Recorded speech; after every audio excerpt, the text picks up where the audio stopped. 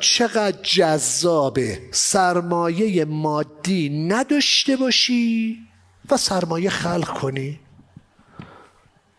با سرمایه جوونی که دارید، با مدیریت زمانی که شما باید تخصصشو داشته باشید.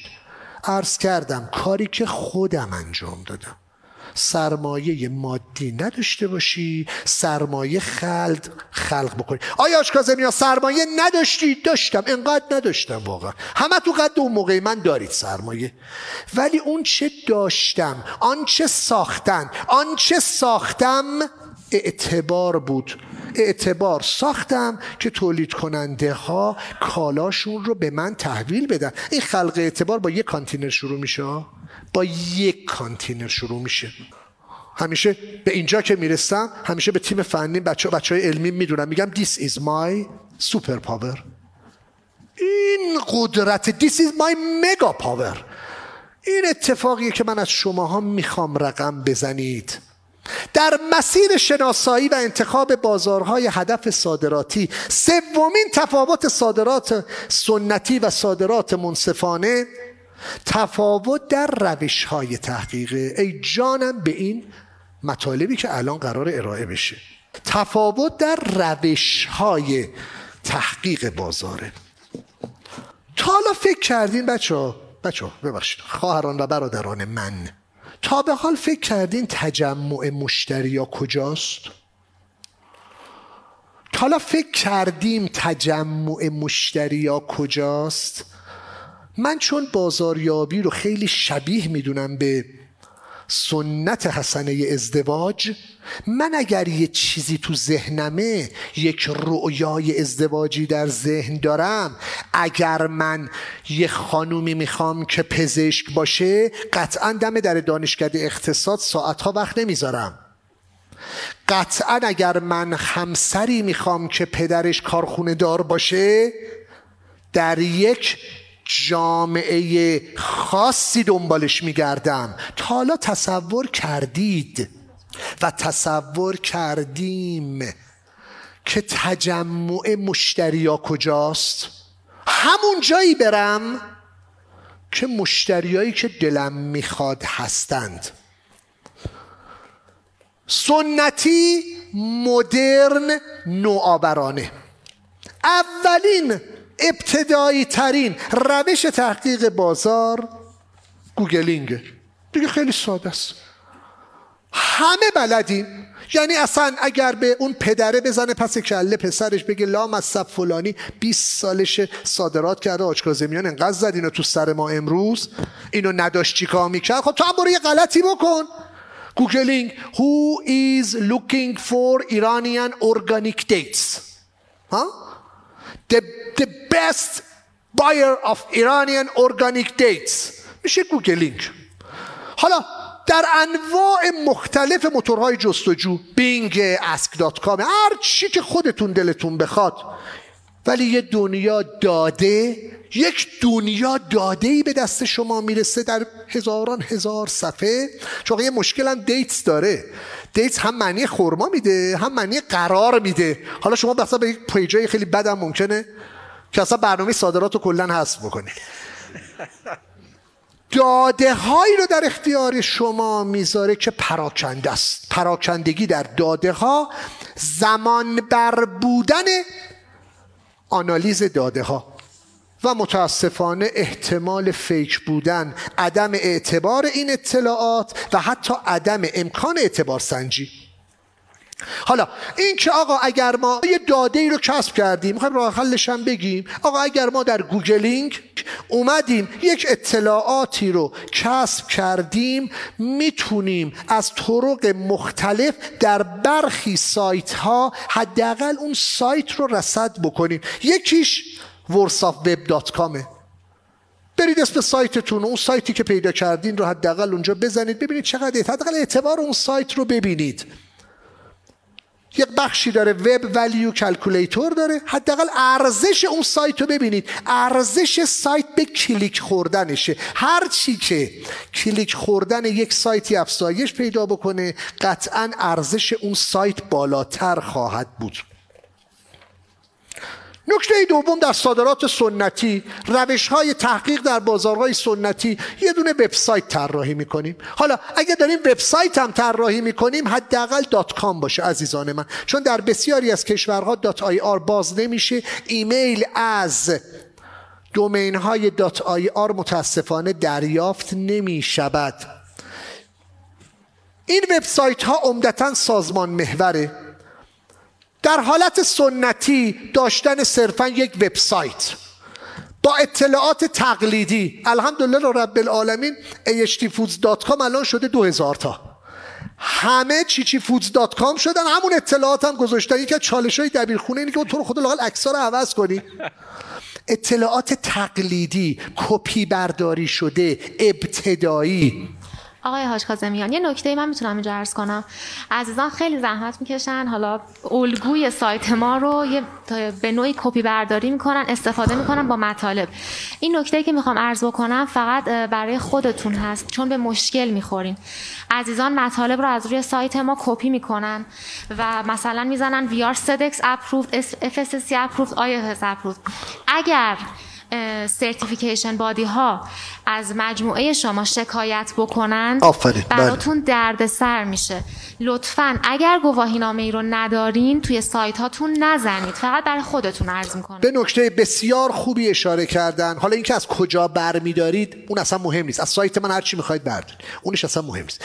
من درخواستم اینه ادعایی که نمیتوانیم اثبات کنیم را نکنیم، چون یکی از روش‌های تحقیق که در آینده ایشون خواهند گفت، در آینده نه امروز دیرتر خواهند گفت، همین مسائل کیا بدنامن، چه محصولاتی بدنام شده، چه اتفاقاتی. لذا یه کاری نکنیم که از همون ابتدا آقا من هیچی نیستم، بنده علاقمند هستم واسطه خرید برای یک مشتری خارجی باشم. این اولین کاری که من خودم انجام دادم. آقای مشتری میخوای من برات محصول بخرم؟ ای کاش 2 روز پیش همین مشتری آقای عباس آقای حاجی فتحعلی، مشتری آمریکایی، ایشون تقاضایی رو مطرح کرد: آقای عباس آقا، من بسته‌بندی رو برات از چین میفرستم، اینجا محصول رو درش بسته‌بندی کن و به بازار لس آنجلس میخوام اینو برای من حمل بکنی. خب ما هم داریم مشورت میدیم دیگه. عباس جان من پیشنهادم اینه بهش اینطوری قیمت نده. و واقعا هم چقدر ظرف بسته‌بندی در چی قیمتش پایین بود. یعنی ما محاسبه میکردیم از ایرماک، ما خودمون مهد صنعت پتروشیمی هستیم، محصولات اینجا گرونتر از چین در میاد. حالا کار ندارم. تحویل بندر عباس. گفت آقا من ظروف رو تحویل میدم. عباس جان ایرادی نداره، میتونید شما در واقع واردات ورود موقت انجام بدی، تاکسی پرداخت نمی‌کنی، ولی زمان داره، ال داره، بل داره. 1 هفته دیدم اینا چالش دارن با هم صحبت، چیکار کنیم؟ گفتم بهش بگو تو به من اعتماد کن، ظروف تو برای من بفرست، 300,000 تا یا 500,000 تا. عباس 500,000 تا، 500,000 ظرف بسته بندی بیاد اینجا، بگو ببین لیبر کاست تو ایران که ارزونه، تکنولوژی موجوده، فقط یک کرایه حمل داری، یک کرایه حمل، از اون طرفم بار اون مدلی که قبلا برات بارگیری کردم بارگیری کن. مشورت داریم میدیم. به من چند درصد گفتی کمیسیون بدیم؟ 5% یا 10%؟ 5%. گفتیم آقا هزینه ها رو ما انجام میدیم، 5% شما اجازه بده ما اوور شارژت بکنیم، همه چی رو حلالوار بهت میگیم. این عبارت حلال قشنگه ها. مسیحی هم میفهمه حلال یعنی چی. واقعا بگو آقا من 5% حلالوار است، من تمام هزینه‌ام. چقدر مشتری حال میکنه وقتی حرف از تو بشنوه آقا من نه گواهی نامه دارم، مثلا هیچی ندارم، دل بزرگ دارم، 5% میخوام کمیسیون بگیرم، کار تو رو انجام بدم. خوبه، موافقت کرده. حالا میگه آقا چجوری وارد کنم؟ حالا آقای عباس آقا داره دنبال این هر رفع این چالشه که به نام کی بفرسته، داریم حلش میکنیم. این اتفاق ان شاء الله تو برنامه بعدی خبرشو حتما بسته‌بندیش هم براتون عکس میگیرم. ببین بازار آمریکاست. پس اولین اتفاق آقای عباس آقا و همسرشون آیا خیلی درآمد در طی این 1 سال داشتن 2 سال داشتن؟ نه، ولی یه اتفاق بزرگی داره رقم میخوره، آروم آروم داره یه اتفاق بزرگی رو رقم میزنه. در وبسایت همین ابزار ساده‌ای که 3-4 میلیون تومان، 5 میلیون تومان، 10 میلیون تومان که پیشنهاد میدم خودتون یاد بگیرید. عوض اینکه تو اینستاگرام میچرخید یاد بگیرید طراحی وبسایت به چه شکلی است. میتونه برای منی که دانش آموخته پویش ملی صادرات هستم تولید محتوا، بارگذاری مقاله های تخصصی، آخرین اخبار روز دنیا رو در رابطه با محصولات خودم سرچ بکنم. امروز بهتون میگم از کجاها. شما بشید بانک اطلاعاتی این محصول. اگه کسی بخواد سنگ ایرانی بخره، من امروز مثالام تو فرش و سنگ و ایناسا، امروز از همه صنایع الحمدلله اینجا هستن. امروز مثال محصول خودم کوچیک، ولی در مورد محصولات سنگ و فرش مطلب زیاد خواهیم گفت. ضمن این که امروز در این مجموعه از مجموعه هایی که تحقیق بازار میفروشن هم هستن. خیلی جالبه، 3 مجموعه. ببینید چقدر جالبه که من میگم تحقیقات بازار قابل برون سپاری نیست. اگر کسی تنبلی کرد و تحقیق بازارش رو برون سپاری کرد، اول به خودش خیانت کرده. من میخوام اون 3 نفر عزیزی که ازش مجموعه تحقیق بازار اومدن، خود اونا رو هم یواش یواش انگولک کنیم، تهییج بکنیم، برن خودشون صادرات رو رقم بزنن. حالا تولید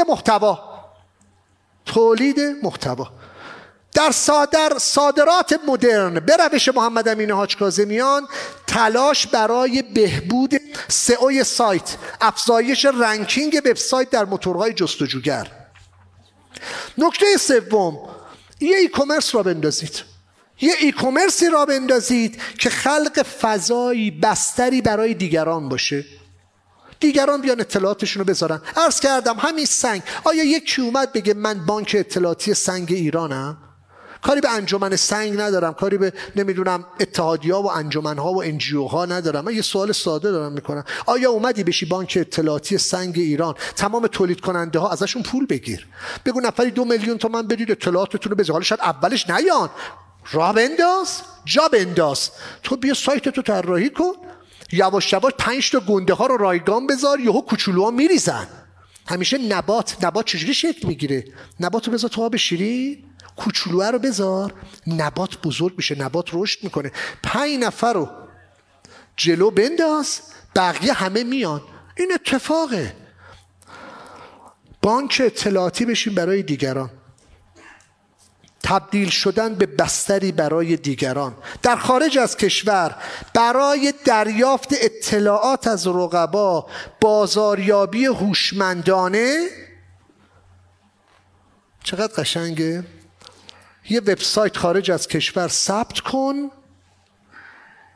من همه چیز رو دوست دارم که قشنگ اتفاق بیفته.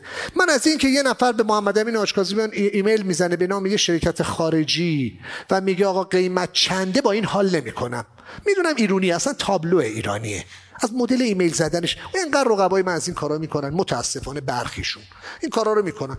من با این کار حال نمیکنم. ولی تو اگه خیلی باهوشی، یه وبسایت خارج از کشور راه اندازی کن، یک وبسایت طراحی کن، اطلاعات خودش می آید. شفافه؟ خود تامین کننده ها و EMC ها با تماس میگیرن، آقا جنس نمیخوای؟ بگو چرا جنس میخوام. میشه مشخصه فنی کالاتو بفرستی؟ خود مشخصه فنی ها هم میاد. یه وبسایت در خارج از کشور طراحی کن به شرکت های بزرگ خارجی. یه وبسایت در خارج از کشور ثبت کن، طراحی کن، به مشتریای خارجی بگو من خریدارم. مثلا به وولورسی که این دفعه مثالشو خواهم زد، آقا من میخوام 10,000 بسته خرید کنم، اسپشیال آفر چیه؟ امروز بچه ها میخواستن این شیرینی ها رو خرید کنن، نمیدونم، فکر کنم مال شیرین عسل بود. داره مال شیرین عسل بود. تماس گرفتن دفتر من این کارم تجارت بیسکویته، بهترین قیمت زیر بازار 30%، 40% زیر بازار، 30% فکر کنم زیر بازار. قیمت رو گرفته، مشخصه فنیشو گرفته، همه چیشو گرفته. حالا آوردن برای پذیرایی اینجا بچهای پویش. ببینید اطلاعات از یه قوی گرفتن که کاری نداره. یه وبسایت خارجی ثبت کن، برو بگو آقا من میخوام ازت خرید بکنم. آقای خارجی مشخص فنیه رو بگیر، بعد بده به EMC داخلی، بگو باهاش مکاتبه کن، اینم مشخص فنی، ببین تو ایران میتونی محصول رو بگیری. شفافه؟ نیست انگار. هست.